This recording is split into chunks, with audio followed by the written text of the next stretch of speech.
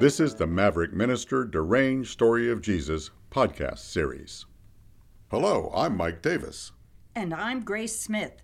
And we want to welcome you to the fourth episode of the Deranged Story of Jesus podcasts. In this episode, we have the pleasure of interviewing one of Jesus' closest followers and friends. Really? Who is that? His name is Simon. Well, actually, he's named Peter. So, which is it? Simon or Peter? Well, it's really both. You see, when he was born, his parents named him Simon. But after Jesus got to know him pretty well, he changed his name to Peter. Jesus changed his name? Why would Jesus change his name? Remember that Jesus was God in the flesh, and throughout history, God changed several people's names, particularly in the Hebrew Scriptures. So why did God change their names? It seems that when God decided that someone should do something that would influence the world in a positive way, God would give that person a new name that represented what that person was supposed to do and who that person was supposed to become. Okay, like who? Let's see. There was Abram, who God renamed Abraham. Abram was chosen to become the great patriarch, or the physical and spiritual father of the whole nation of Israel. As Abram, he had no children. But after God renamed him, his wife had a son, whose wives, actually they could have more than one wife back in those days. Oh, no, we're not going there. Yeah, good idea. Whose wives had more sons, and their wives had more sons, and on until every Jewish person today can trace their lineage back to Abraham. And so can many of the followers of Islam. But that's a whole different and pretty complicated story that we can get into at a different time. The name Abraham actually means the father of many. Oh, so who else got renamed? There was Sarai, who was Abraham's wife. And her name was changed to Sarah, which means the mother of nations. There was Jacob, who God renamed Israel, which means he who has the power of God. He had 12 sons, whose children became the 12 tribes of Israel. So this name change thing looks like it's just something to do with making babies? Who did Simon become the father of? God's name changing didn't just have to do with making babies. Jesus changed Simon's name to Peter, which means the rock, because Peter was to become the stabilizing force for all of Christianity, and he did. Okay. Well, I appreciate learning all of that stuff about names and renames, but I think we're a little off track from the Jesus story. You're absolutely right, so let's get back to it. So, do you want to introduce our guest today? I would be happy to.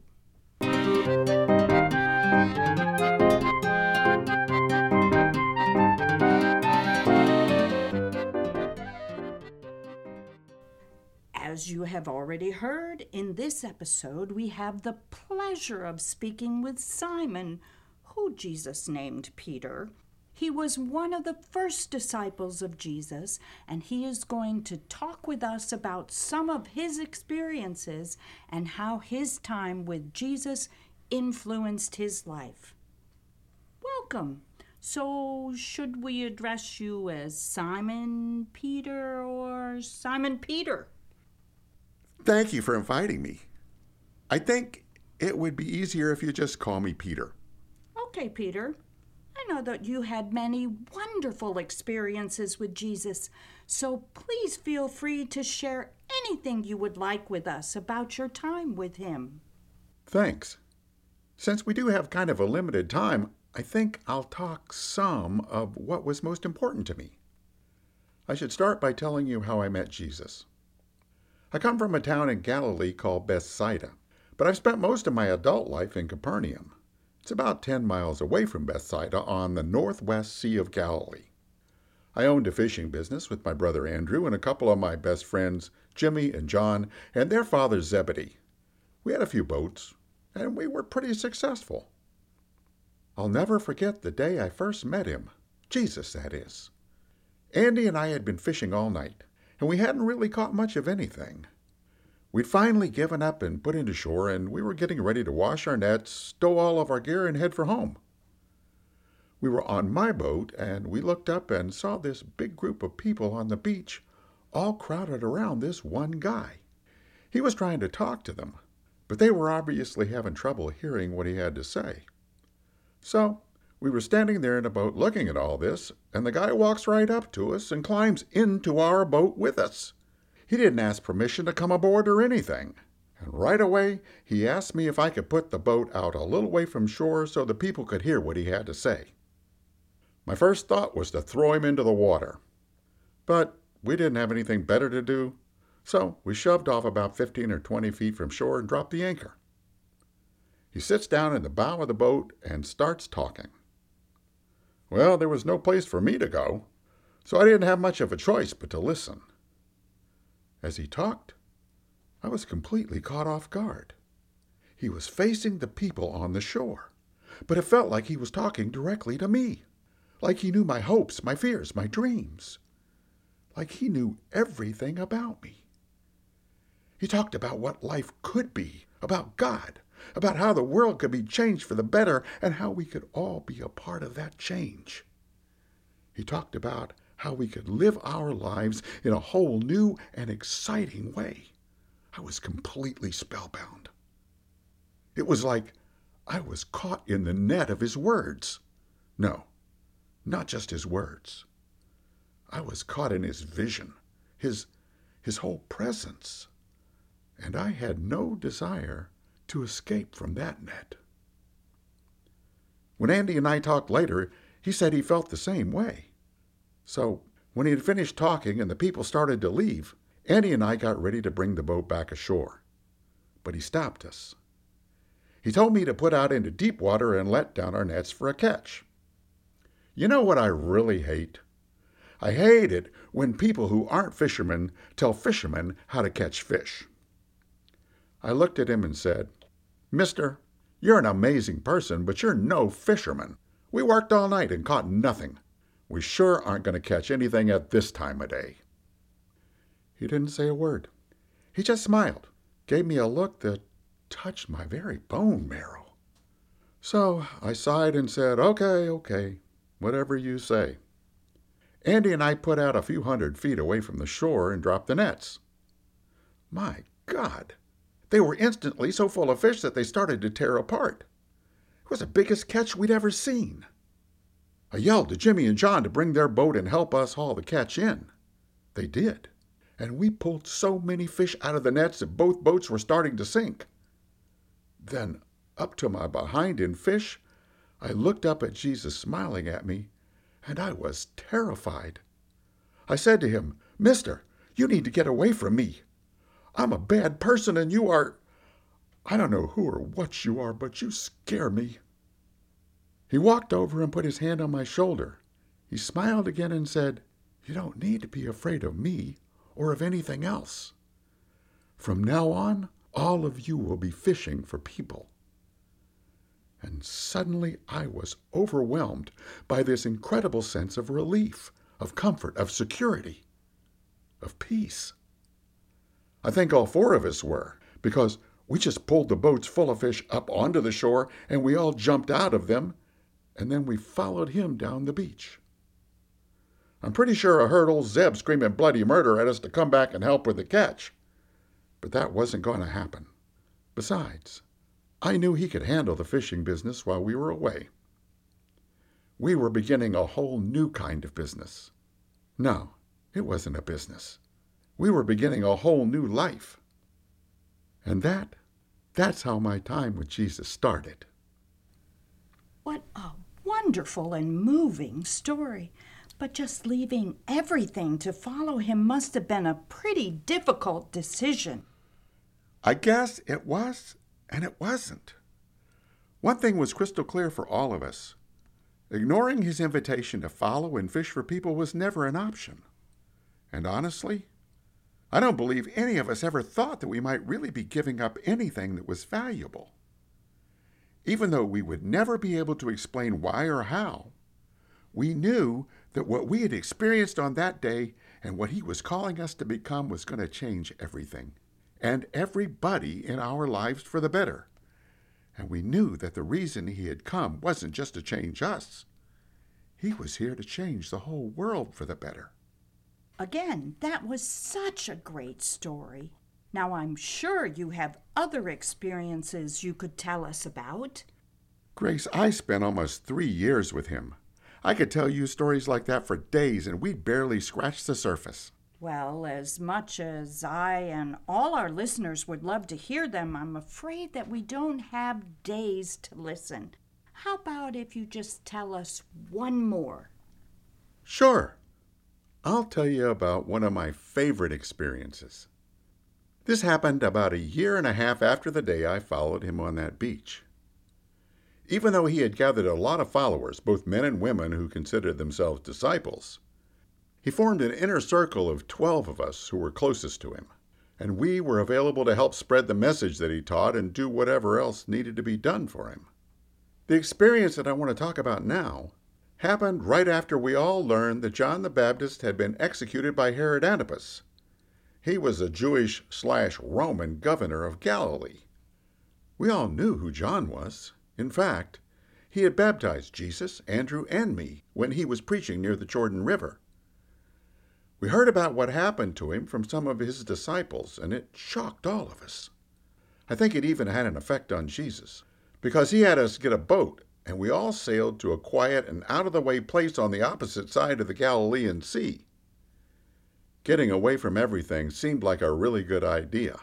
But by now he had done so many miraculous healings and become so popular with his teaching and preaching that there was no place to escape from people who needed his help and who wanted to hear his message. So as soon as we got to the other side by boat, they were already there waiting for him. You know, even when he was sad or exhausted, he never could turn people away. So he healed the sick and talked to them about love, life, and building a new world for several hours. And it was starting to get dark, so we came to him and said, "Look, we're in the middle of nowhere, and these people are going to have to eat something soon. Can't you just tell them to go home?" I knew we were in trouble as soon as I saw that weird look in his eyes. He always got that look just before he came up with some crazy miraculous idea that was going to either get us all into trouble or create a whole lot of work for us. He looked up and said, "They don't need to go home. You feed them." Immediately I started to whisper to the others, "Everybody just stay quiet. Don't say anything. If we don't respond, maybe he'll just let it go." But my brother Andy just can't ever keep his mouth shut. So Andy blurts out, "How can we feed them? We've only got 5 loaves of bread and 2 fish, and there must be at least 5,000 of them out there." That's when Jesus grinned, looked at Andy, looked at us, and said, "Go get the food and bring back 12 baskets from the boat." Then he told everybody to sit down on the grass. So Andy brought the fish and the bread, and we brought the baskets, and Jesus took it. He said a blessing and started breaking it up into the baskets. As soon as he filled one of us would grab it, carry it out, and give the food to the people. We came back and refilled the baskets and carried them out and came back and refilled and on until everybody had eaten as much as they could, all 5,000 of them. And then, when we carried what were supposed to be empty baskets back to where Jesus was sitting, we realized they were still full of fish and bread. I can't say we were surprised. We had all seen him do enough miracles to know that he could pretty much do anything if he wanted to. Anyway, after they had eaten, the people finally left, and Jesus told all of us to get back into the boat and take it across to the other side of the waterway. He said he needed some alone time, so he was going to go up on the mountainside by himself, and he'd meet us on the other side of the water. We all wondered how he was going to get across the water, but none of us, not even Andy, said anything this time. So we spent all night trying to get across. There was a huge storm with a strong wind that seemed to be blowing against us no matter what direction we went. And the sea, it was incredibly rough. We couldn't seem to make much headway trying to tack, and even though we made a little more when we dropped the sail and started to row, it was still painfully slow going. Just as the sun was starting to come up, one of the guys looked up and said he saw somebody walking toward our boat on the water. So we all jumped up to look, and sure enough, there was this guy walking on the water like it was dry land, raging storm and all. As he got closer, somebody yelled out, "It's a ghost!" And everybody else started screaming and trying to hide like a bunch of 12-year-old girls. That's when we heard his unmistakable voice. It was Jesus walking on the water. And he called out, "Calm down. You don't need to be afraid, it's me." So everybody stopped screaming, uncovered their heads, and looked out to where he was. As soon as my eyes met his, I felt the same way I had when I first heard his voice on that beach in Capernaum. I went to the side of the boat, and he was about 15 yards away, standing in the waves. I don't know why, but I said, "Jesus, can I walk on the water with you?" He gave me this knowing smile, and then he reached out his hand toward me and said, "Come on." I never even thought twice about it. My eyes were still locked on his as I jumped over the gunwale and landed in the water. It felt wet, but it also felt solid, like hard-packed sand. With my eyes still fixed on his, I started to walk toward him. After just a few steps, a strong gust of wind jarred me and I felt a little off balance. I guess it was a reflex, but I looked down as I was trying to catch myself, and for the first time, I saw the waves breaking against the boat and the howling wind whipping all around me. That's when the voice in the back of my mind screamed out, "Are you crazy? What do you think you're doing? You can't walk on water. Get back in the boat." That's also when I started to panic and sink into the heaving sea. Immediately I looked around, but I couldn't see Jesus anymore. All I could do was scream out, "Oh God, save me!" And there he was, right beside me. He reached out his hand and caught me by the arm as I was sinking. And when I looked up into his eyes, he said, in this calm and very soothing voice, "What happened? You were doing it. Why did you doubt?" I don't remember what I was thinking, but I know that I didn't say anything. Then he paused and sounded a little disappointed and said, "You have such little faith." As soon as we climbed back into the boat, the wind died down and the sea became totally calm. We were all just standing there in stunned and awkward silence looking at him. Finally, somebody spoke, and I can't say who it was. In fact, it may have even been me. But whoever it was, somebody just blurted out, "It's all true. You are the Son of God." Then we all knelt down in front of him and we all said it again together. "It's all true. You are the Son of God." Wow. Peter, what an incredible experience. Thank you so much for sharing that story with us. And thank you for allowing us into your thoughts and emotions as you told it. I so wish we could listen to more, but I'm afraid we are out of time for today. It's been my pleasure to be with you. So please feel free to ask me back again. Oh, I know that we would all love for that to happen, but for now we need to say shalom and remember that there are many more episodes to come in the Deranged Story of Jesus podcast series. Thanks for listening.